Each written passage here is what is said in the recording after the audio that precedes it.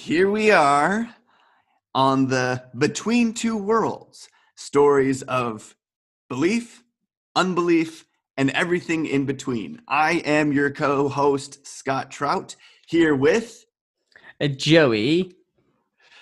And we are very excited to give you episode number 2 of this podcast. Joey, always good to see you. Good to see you too, Scott. For those of you who didn't get a chance to listen to our riveting first episode, Joey and I know each other from improv, and we come from very different religious backgrounds or spiritual backgrounds. And so we thought it'd be fun to start a podcast where we interview our friends and get to know their stories of what they believe about spirituality. And that could be on a religious side, or it could just be on like a more universal energy, spiritual side. It could be faith or atheistic. There is no God, there is nothing. And yeah, we're going to be interviewing them and getting them on here, telling their stories and helping people to see why people believe what they believe. And today I get the fun of Joey interviewing me. So you're going to hear my story. Are you ready for this, Scott? Are you ready to tell people where you're from? I'm a little nervous, but I think it's going to be great. So, hi, everybody. Today we're going to interview Scott. Scott, are you happy to be here today? That's what I want to know. Oh, yeah. So we're doing this one in the morning. The previous one we did in like the afternoon. A little groggy, but it's like 10. And as an adult, this should be, when I'm ready for the day. So I'm excited. I just had my coffee. I'm totally ready for today. I'm ready to lay it on you, lay it on Take, and be like, Scott, where are you from? Tell me right now where you're from and what's your story. All right. So I am from America. And a hush went over the crowd. No, I'm just kidding. I love the States. And from America, I'm specifically from Colorado, which is really where I feel a strong identity. Love Colorado. If you don't know it, it's got a lot of mountains, real pretty. Hopefully, everyone should visit it at some point, including you, Joey. I will. And my wife and I, we just recently moved to Amsterdam about 9 months ago. So tell us, Scott, what did you do before you moved here? Like what did you do and why did you move here eventually? Yes. So for my job, let me back up a little bit. I studied theater in college. So I studied acting, and you can't see this on the podcast because it's just audio, but I have a very expressive face. It's just always doing something. And that was what it was since I was a kid. I was always inserting my head into other people's photos. And I thought, like, the photo needs this face. So I studied theater. I wanted to be an actor, and I specifically wanted to go to Chicago to do improv acting. There's this troupe called Second City, real famous. Pretty high dreams on my end to try to get in, but I wanted to kind of work my way up, taking classes, all that good stuff. I'm also from a Christian background, Christian family, and that has a huge impact on who I am and how I see the world, as well as what I want to do with my life. And so those two worlds, basically, which kind of is why I can relate to the title of our podcast, between these two worlds of creativity, theater, acting, as well as Christianity, religion, faith. Those kind of had two factors on what I wanted to do in my life. And so basically, post-college, actually more like in my last year, I really felt this tension. I wanted to be an actor, but there were certain parts of acting that really they were really hard for me, to be honest. is like the self-promotion side of things. They're like constantly trying to be better than other people, or to get cast at so that someone else doesn't get cast, or to have people notice you and think that you're worth their time. That started to get pretty draining. And what I realized is I actually love telling stories. It's one of my favorite things. That's why I love theater. And during college, and I could explain more of this, I met a group called the Navigators organization that meets with students, builds community, and does one-on-one mentorship. And through the guy that mentored me, I decided I actually want to go and do what he does. I want to work for the Navigators. I want to work with students and helping them with their faith. So I did 4 years of that at Oregon State. I moved across the country.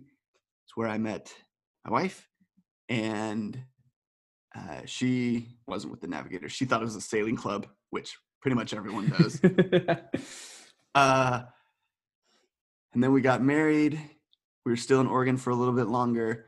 And early on, even before we got married, we thought we would love to go overseas at some point to do basically missionary work, be a missionary.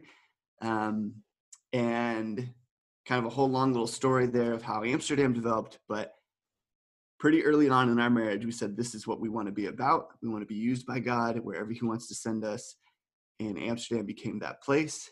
And then there was kind of a long year process of getting ready. And then 9 months ago, on September 11th, yikes, horrible day to fly, we arrived. That's when we got here. Oh man, you almost arrived on my birthday as well. When's So your close. birthday? 8th of September. So close. Well, now, actually, our anniversary is September 3rd. Your birthday is the 8th. And the date that we arrived, September 11th. It's a weird feeling flying on that day, but I guess in a weird sense, I thought it's kind of like lightning never strikes the same place twice. So this day actually might be the safest day. Wait, that's kind of interesting because I'm for those without context clues, he's talking about 9/11. But yeah, but is that actually in your mind when you fly on that date? Was that actually like a big thing for you? I don't actually know how it all kind of happened. I think Brianna was the one that picked the flights, and we were mostly going off of price, and we knew we wanted to go after our anniversary. So I think it just kind of worked out. But then on the day, I was just like, "Whoa, this is intense." But I don't live my life with a lot of fear. Sometimes it's stupidity, and sometimes it's bravery. So I didn't think too much about it. I was just like, this is just more of a fun thing to tell people versus being scared. I see how you do this. Okay. It's an interesting story so far, Scott, because I did not know you actually had to prepare for a year. Like, what kind of stuff did you need to prepare for? Are there specific rules that you had to follow, or maybe within your marriage that there were specific things that you wanted to do in that year? Like, elaborate on that a bit. Yeah, that's a good question. Yeah, so there was a lot, and there was a lot more than we actually thought there would be. Although looking back on it now, we're really grateful for the fact that our organization slowed things down for us. We were like gung-ho, like, yeah, we're awesome. The Lord is awesome. Amsterdam's awesome. Connect all the dots. This is going to be a really easy process. And yeah, we were young in our marriage, young relatively in the world, in our life experiences. Yeah, so we were both 27, I think, when we started this process of coming overseas. And so there's several different preparations. We had to do trainings. So there's like cross-cultural Bible study that we did, just talking through what does the Bible say about working in a different culture than your own, and are there examples of that, and are there principles that can be helpful? Big things like how to be a learner versus just coming in and trying to fix everything and just being like, hey y'all, I'm from America and you need to listen to me because I'm a Christian and here's the way to do things. But yeah, trying to be like, let me learn about the culture and see what is beautiful about the culture and what people are doing and where God is already at work. So there's those kind of trainings, as well as language acquisition, how to learn a new language, stresses that are associated with moving to a different country. So different things like that. Then we had to do fundraising. So interesting little tidbit about my job. Everything that we do is funded through individuals, churches, families, friends. So we're kind of like crowd-funded or crowdsourced, just in a little bit more of an official way. So it's all through the organization. But yeah, we were talking with people, talking with my parents' friends, talking with our friends, talking with churches, telling them, hey, here's what we're up to. This is why we want to do this, why we're going to Amsterdam, what we're going to be doing. And then people, if they believed in us and what we were doing and what God was doing through us, they would support us. So many of them support us on a monthly basis. Many of them gave large one-time sums to help pay for our expenses over here, which that's pretty awesome. It's very humbling. And then a lot of it was also marriage counseling. That was probably the biggest thing that extended our timeline. Is the Navs just knew anytime anybody moves overseas, it can put a lot of strain on your relationship. And so if there's any unresolved or unexamined aspects of your marriage or relationship prior to going, it's only going to get, magnified. And so they really wanted to dig through that with us. So we did some stuff with the Navs, and then we actually went through a professional counselor, and I got individual counseling, and Brianna got counseling, and we got counseling together. We thought it was going to be like 3 months, turned into 9 months. And, but it feels like we're on a lot more solid foundation now because of what we went through. Man, it sounds really intense. Thinking you can go and then 9 months later you can actually go after a lot of extra training. Yes. So yes. I'm actually kind of curious. It's like, what is the main thing you think you've learned in those 9 months that you're using right now? Heavy questions, Joey.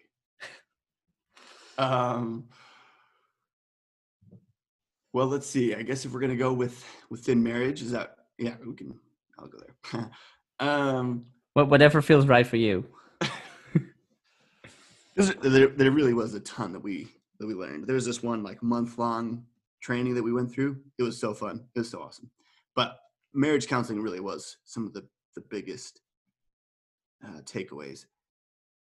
One of the big ones is I didn't think we needed it. And so one of my biggest takeaways is that we did. We needed it. It was really humbling to see that, admit that. It was frustrating to have authority figures, our bosses, say you guys aren't ready and you need to go through these things. That really hit me personally, because I think I want to perform. I want to meet people's expectations. I want to exceed people's expectations. And so to be put in a place where I had to submit, like I wanted to go overseas. I couldn't until these things. And then even within the process, they had given us kind of a range, 3 to 6 months of counseling. But really it was, you can go when you're healthy, which is like, that is nebulous. Like, what does that even mean? When you're healthy? How do you know when you're healthy? And I'm so glad, because I wanted to check it off the box. Like, boom, nailed it, did my sessions, time to go. And they were like, no, you can go once you feel like things have really helped. Yeah. And so what we were learning how to do, if you know the counseling world, we were going through EFT. It's emotionally focused therapy. And that is how to learn to hear each other on an emotional level. So as opposed to just hearing what you think you're hearing, the other person's, I don't know, arguments or like the ways that they're hurting you, you're like, I'm being hurt, you're frustrating. but actually hearing for what they're trying to say and their emotions. So, a lot of sessions of like turning toward each other and sharing how we feel. But it was so good. Oh man, that's a month long. Those kind of sessions sound so intense. Like I can't even imagine.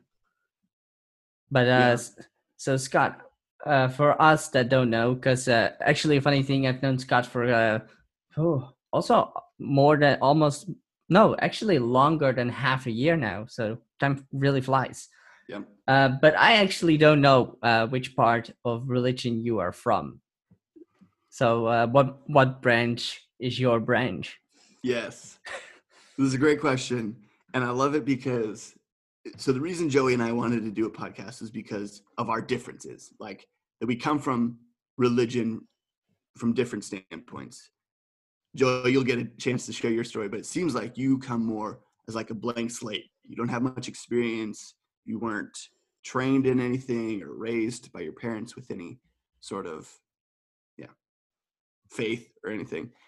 And so you more are like just curious, you're a curious person, you want to know things. Right? That's how you would articulate it. Yes, that's actually spot on. And then I was raised in a specific faith, Christianity, and then I'm still practicing, so call myself Christian, follower of Jesus, that kind of thing. So then what I love about this question is because hopefully we're going to have a very Christian audience and a very non-Christian audience and like people from all over listening in. So some people, as I throw out Christian terms that are like, oh yeah, we get it. And then other people are like, don't know anything that he's talking about right now. Okay, so Christian branch. So there's like kind of big branches. There's the Catholics and Protestants. I'm more from the Protestant side, although my mom was raised Catholic and became Protestant, so that's kind of cool. There's actually a lot of transformations in my family, which is maybe one of my favorite things, that we aren't just like generation passed down, but both my parents had this moment kind of around my age, maybe like when they were 25 earlier, I guess, where they decided to actually be Christians. They were raised with some sort of faith and then decided, no, we want to believe this. And that's very similar to my story. Raised with like a foundation, decided to not build on the foundation and kind of do my own thing, and then realized, oh no, that's a good foundation and I believe in this stuff now for me. So I would say some of the labels that you might know, I'm probably more on the evangelical side of Christianity, which basically means it's such a watered down term. I don't even know what it means these days. It basically means that we want to share our faith with other people. Everyone kind of thinks evangelical means they hate gays. It's not true. It sounds like you walk around in circles with wings on your back and just singing like beautiful songs. That's true. It does kind of sound like evangelical. Yeah, weird. Terms.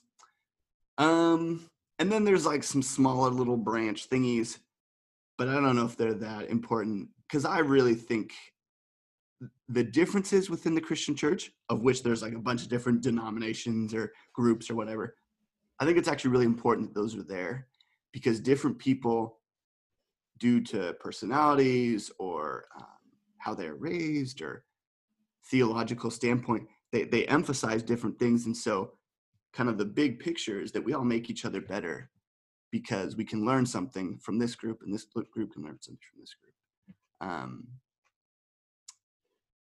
But the organization I work for, the Navigators, it's interdenominational, which means they work with all different denominations of the Christian faith. So we're truly trying to just help people figure out who was Jesus, what did he say, how did he live, and how can we be like him?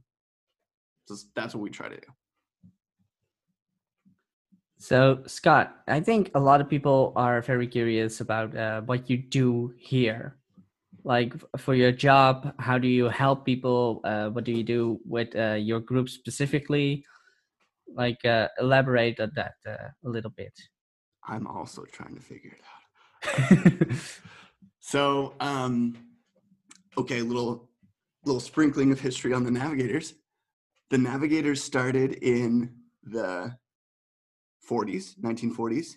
In World War II, there was a guy who believed he loved the Bible. He believed what it said, and he believed that Jesus wanted all Christians to help other people become followers of Jesus. So making disciples being followers. So he started doing it in the Navy. He lived in California, and he mentored these guys who would then go on to the Navy ships, and then they would be mentoring guys on the Navy ships. And then pretty soon, like whole Navy ships were called like floating seminaries, like where you become like a pastor or something, because of these guys and how seriously they took their faith and how much they were passing it on to others. So like, sailors, which is usually like really rough and tumble people, becoming Christians, having their lives changed. And then those guys came back, and in the States, military servicemen could get free education after the war. So then they go to college campuses, and that's where the collegiate work started, all the colleges and the universities. Now these little guys are mentoring guys and girls on the campuses, and it's like spreading. So it's like military and the colleges.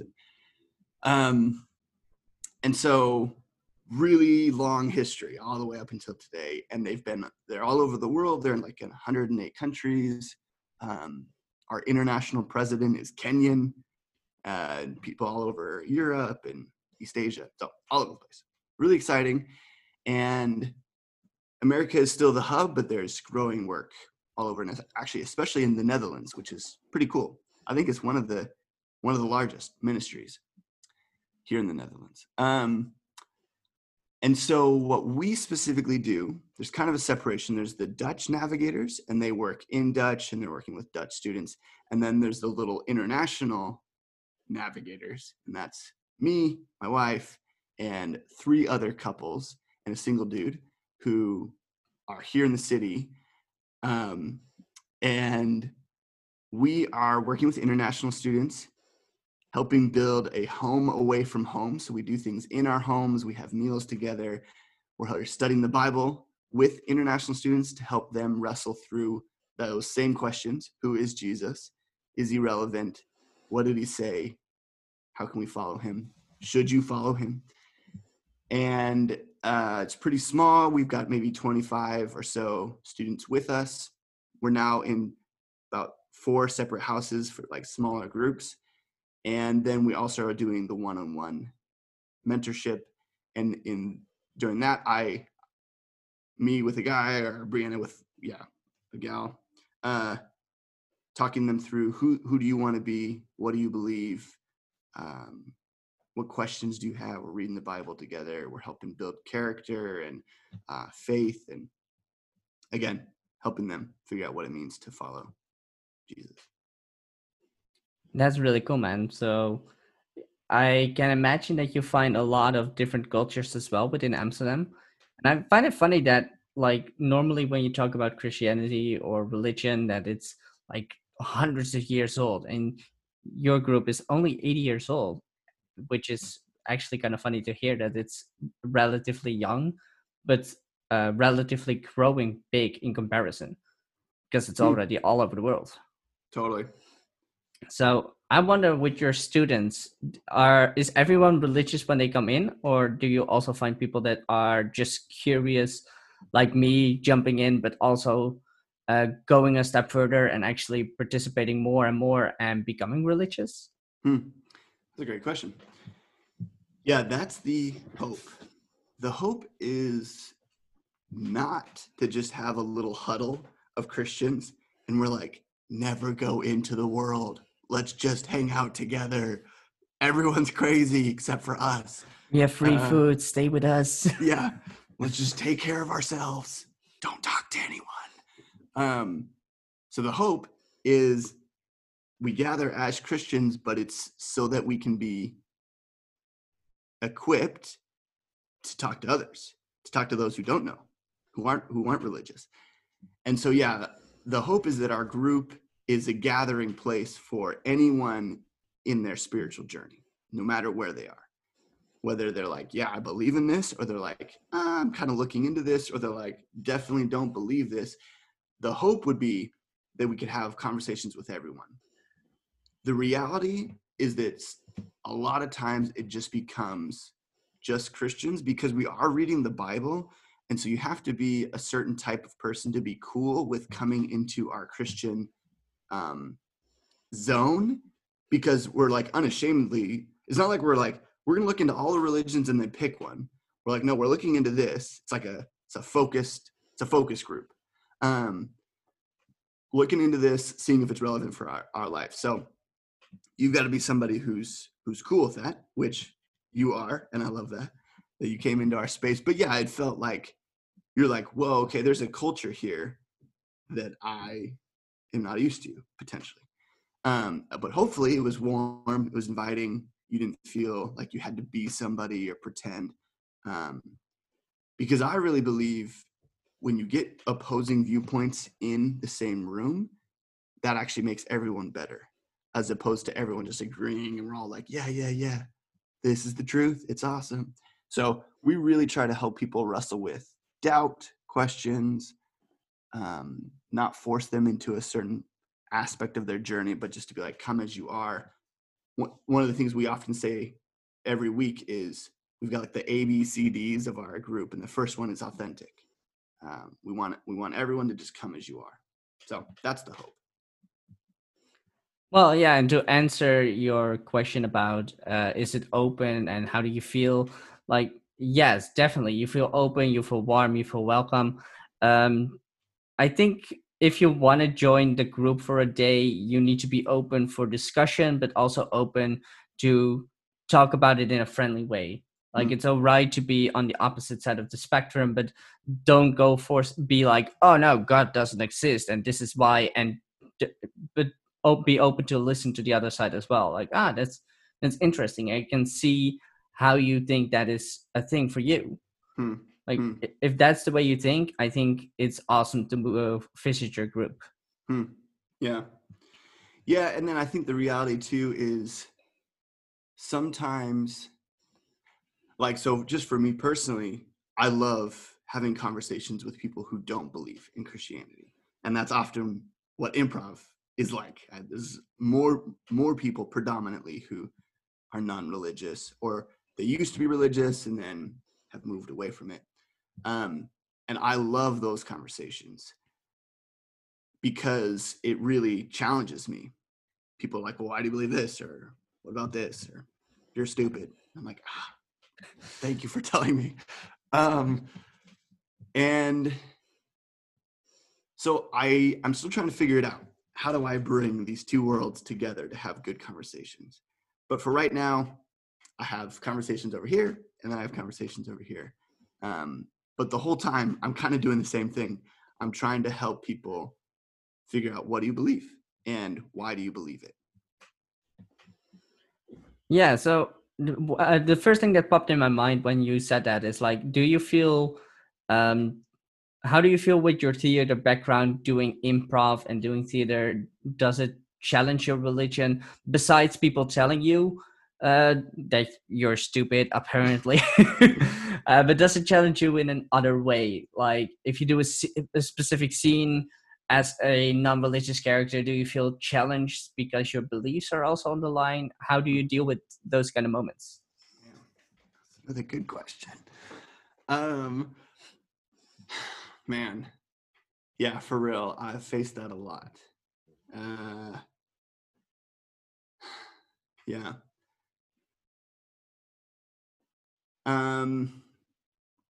So I think I've felt challenges in some different ways, both on stage and off stage. Off stage, it's more of the conversations. I don't think anyone's called me stupid. They might have thought it. But I have been called like dangerous, like your ideas are dangerous. Mostly I think people just don't want to engage. They're like, well, that's actually even not true. I think if I come at it trying to change people, people don't want to engage. If I come at it from wanting to understand people, then of course people want to engage, because that's a beautiful conversation when two people are trying to understand the other person. If you're just trying to change, then you're not really listening. So I really try to do a lot of listening.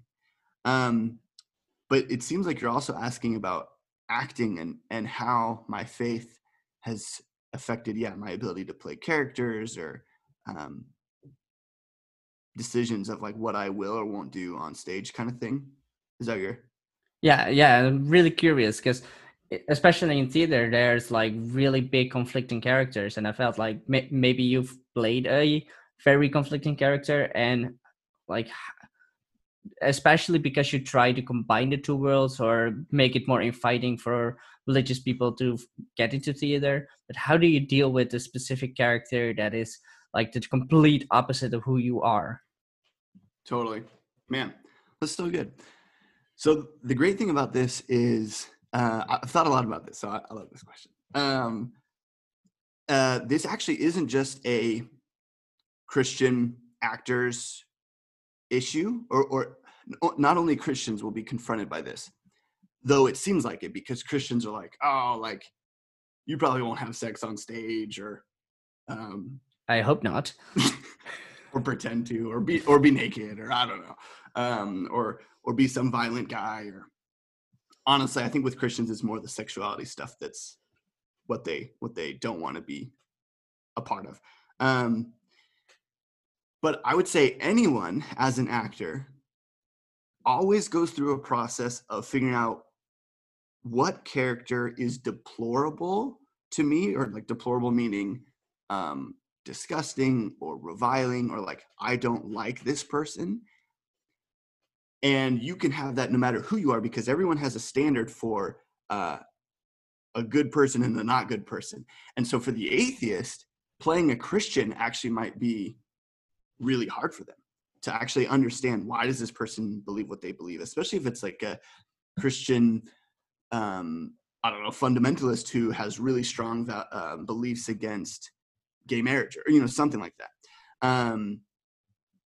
So for me, I've had to think this through. But what I try to do, there's kind of two different, I think, Christian actors.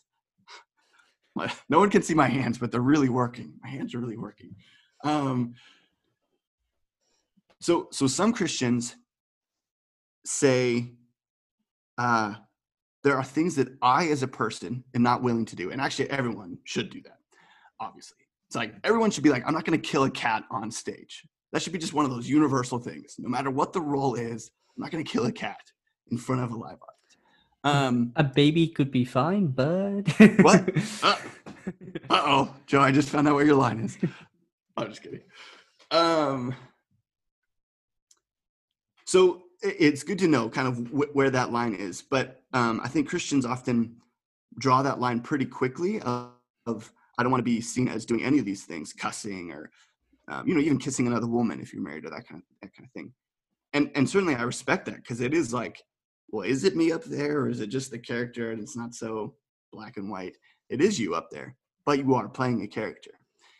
So then the other side is, I believe that acting in theater, improv, movies, your job is to bring someone else's life to life.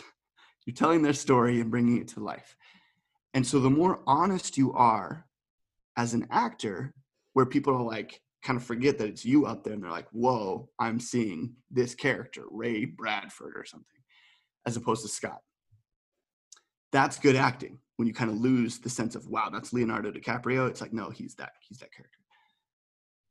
And the importance is that stories need to be told so that we can learn from them. So the way I get here is, within the Bible, there's a lot of stories. There's a ton of stories. And there's a lot of stories that are really hard stories. They're not pretty. They're not like easy stories. In fact, the Bible has some of the hardest, horrific stories that I've ever encountered. You could take the story of Moses and Egypt, the Pharaoh in Egypt, and how Moses wants to take the Israelites out, they're slaves, and the Pharaoh's like, no, they're my, you belong to me. And so in order to tell that story, someone has to be Pharaoh, who is kind of a deplorable character. He's so stubborn. He's so stubborn that thousands of his own people suffer, their cattle dies, their land is destroyed, their water is destroyed, and then ultimately their babies, their children are destroyed because of him, because of his pride. And so I would have to play him, but through the lens of how can I understand why this person does what he does?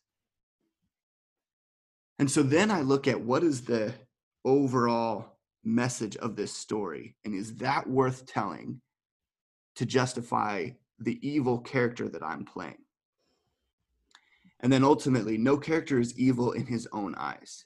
Everyone thinks that they're doing the right thing. They just have misguided motives or objectives. Another one is David and Bathsheba, which is a biblical story where David was one of these great kings of Israel, like one of the greatest. He is the greatest, probably. He's called a man after God's own heart, meaning God delighted in him, or something about David was very close to who God is. And yet David committed adultery. He killed the woman's husband. He slept with her. He impregnated her, then had him killed. And yeah, it's horrible. There's no way that God condones that action. And so as an actor, I'd have to think through, why is this character in this story? Why is this story being told? Is it one that I believe in? And therefore, my job is to tell that character's story as honestly as I can. But then there are some stories, some movies specifically, that I wouldn't want to be a part of, no matter how much they paid me, because I don't believe in what they're promoting.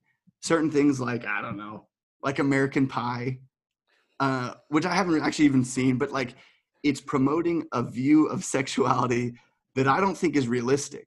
There's a view of women that I don't think is realistic, a view of manhood that I don't think is realistic. It's all about how to get women to do whatever you want and get them to show you their boobs, and that's what the movie's all about. And so I'd be like, well, I don't think I want to be in that movie.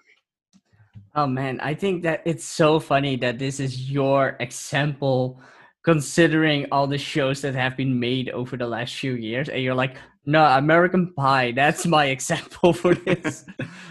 Because the first thing that popped in my head when you said that, there's this CW show that's called Lucifer, which is literally a show about the devil who just lives on Earth and tries to have a quote-unquote normal life.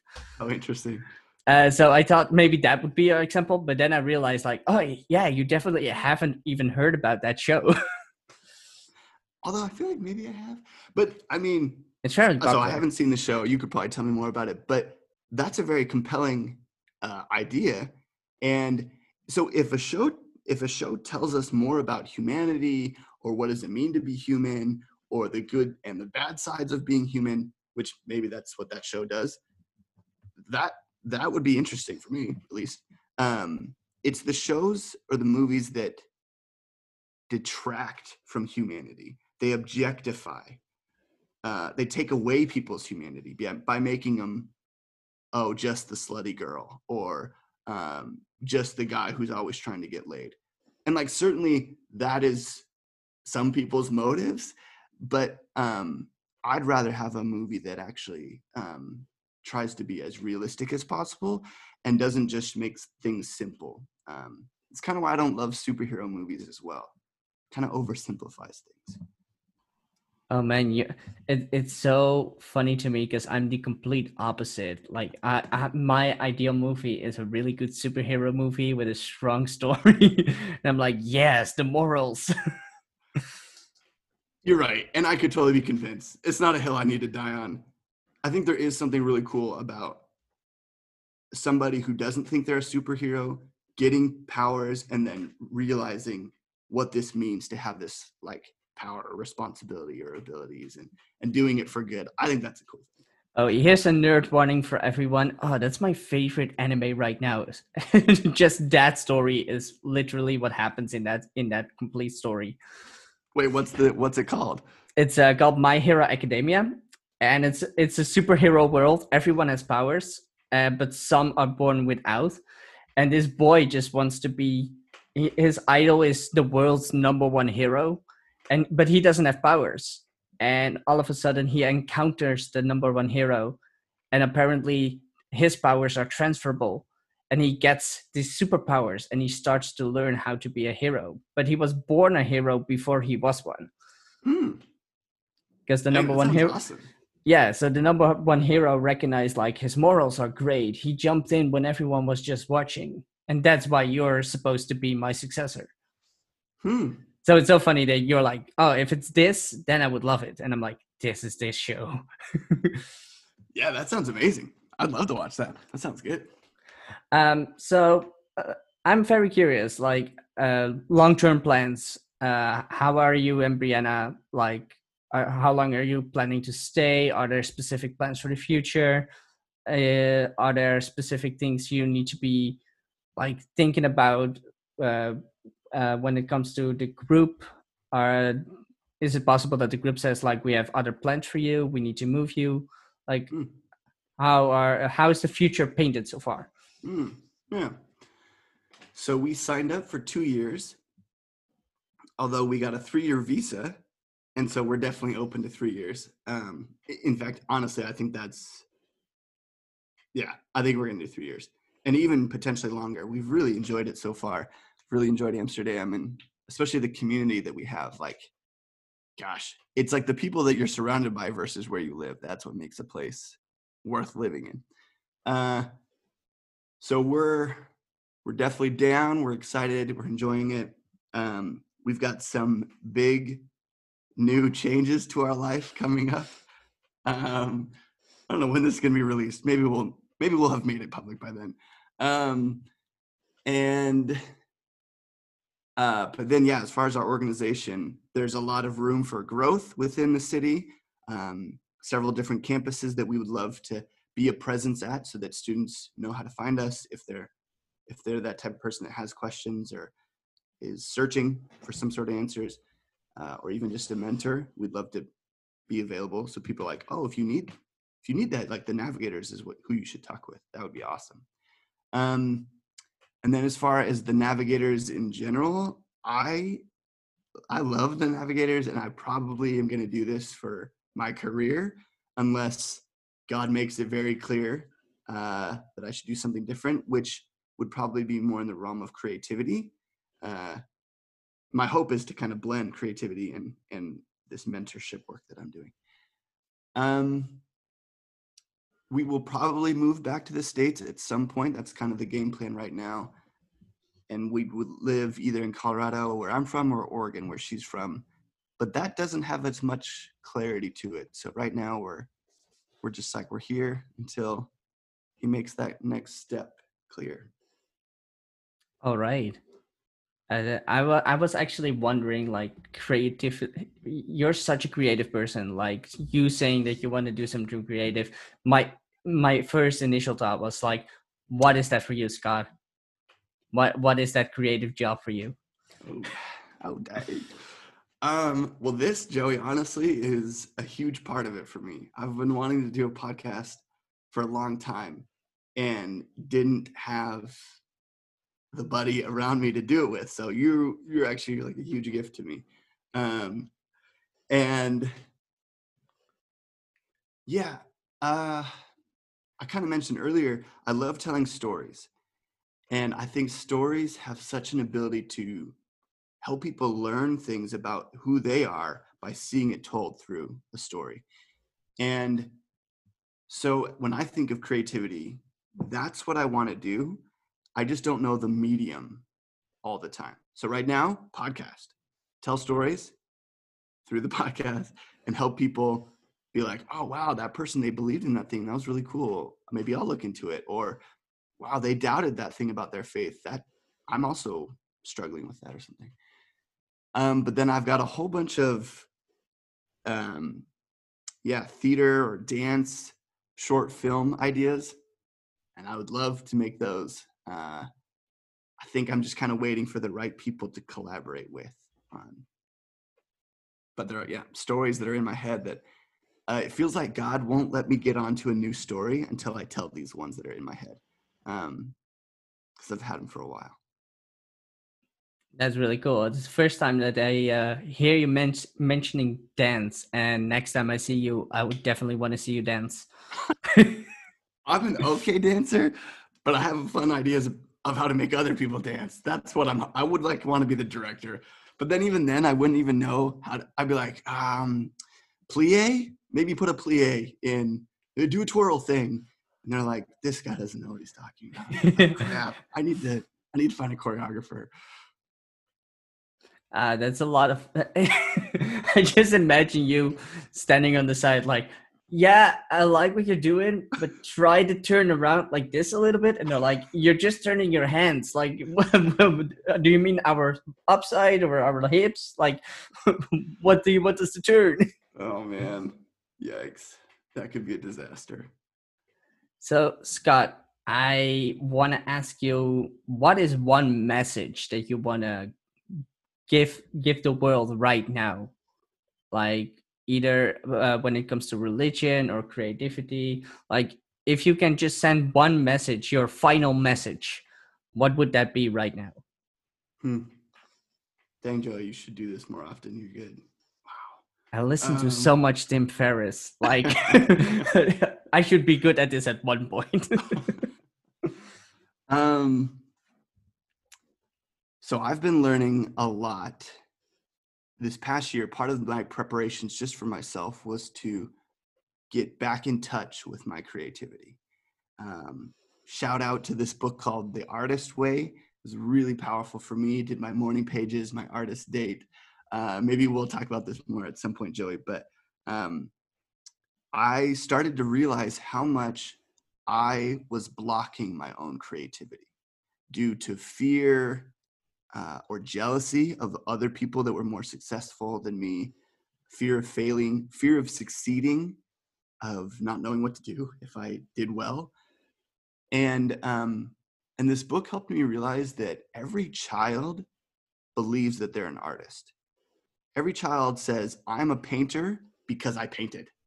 Or I'm a drawer because, look, I drew this thing. Or I'm a princess because I have this dress on. And the imagination is just like full at play. Nothing is holding it back. And it's only in adulthood that we start to tell ourselves things like, be realistic. You're not a princess. Princesses don't exist.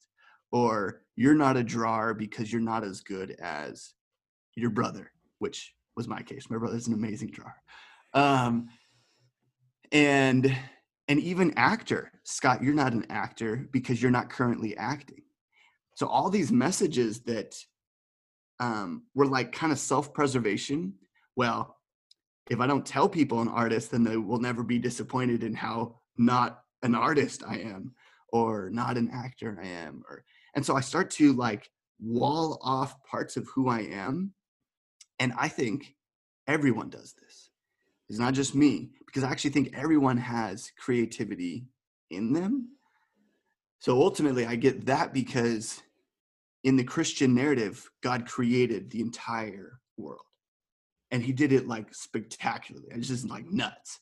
And so he's creative, and then he made us in the image of him. So we're creative. It's the image of our creator. So when we create things, that's the divine in us coming out. And so, yeah, my message is that we need to stop censoring ourselves and kind of feeding that the narrative of be realistic, be productive, or professional. I mean, just all these things that cut out the child inside of us, the little inner artist child. And ultimately, this is honestly what Jesus talked about too. He said, if you can't receive me like a child, then you will not inherit the kingdom of God. So he's about coming back to childhood spirit as well. And so, yeah, we need more of that. So it's starting with me. I'm figuring out, how do I do this for myself as well? But I think we are most like God when we're being creative. And that would probably be my message.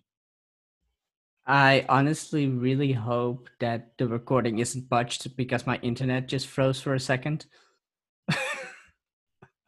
No. Oh no. We'll figure that out in a few minutes when I start editing. But so far, so what you said, what I what I caught, and I really hope the audio cuts everything, is that you want us all to just be creative and let go of any form of doubt. Yeah, shoot, that'll be interesting to see what did cut out.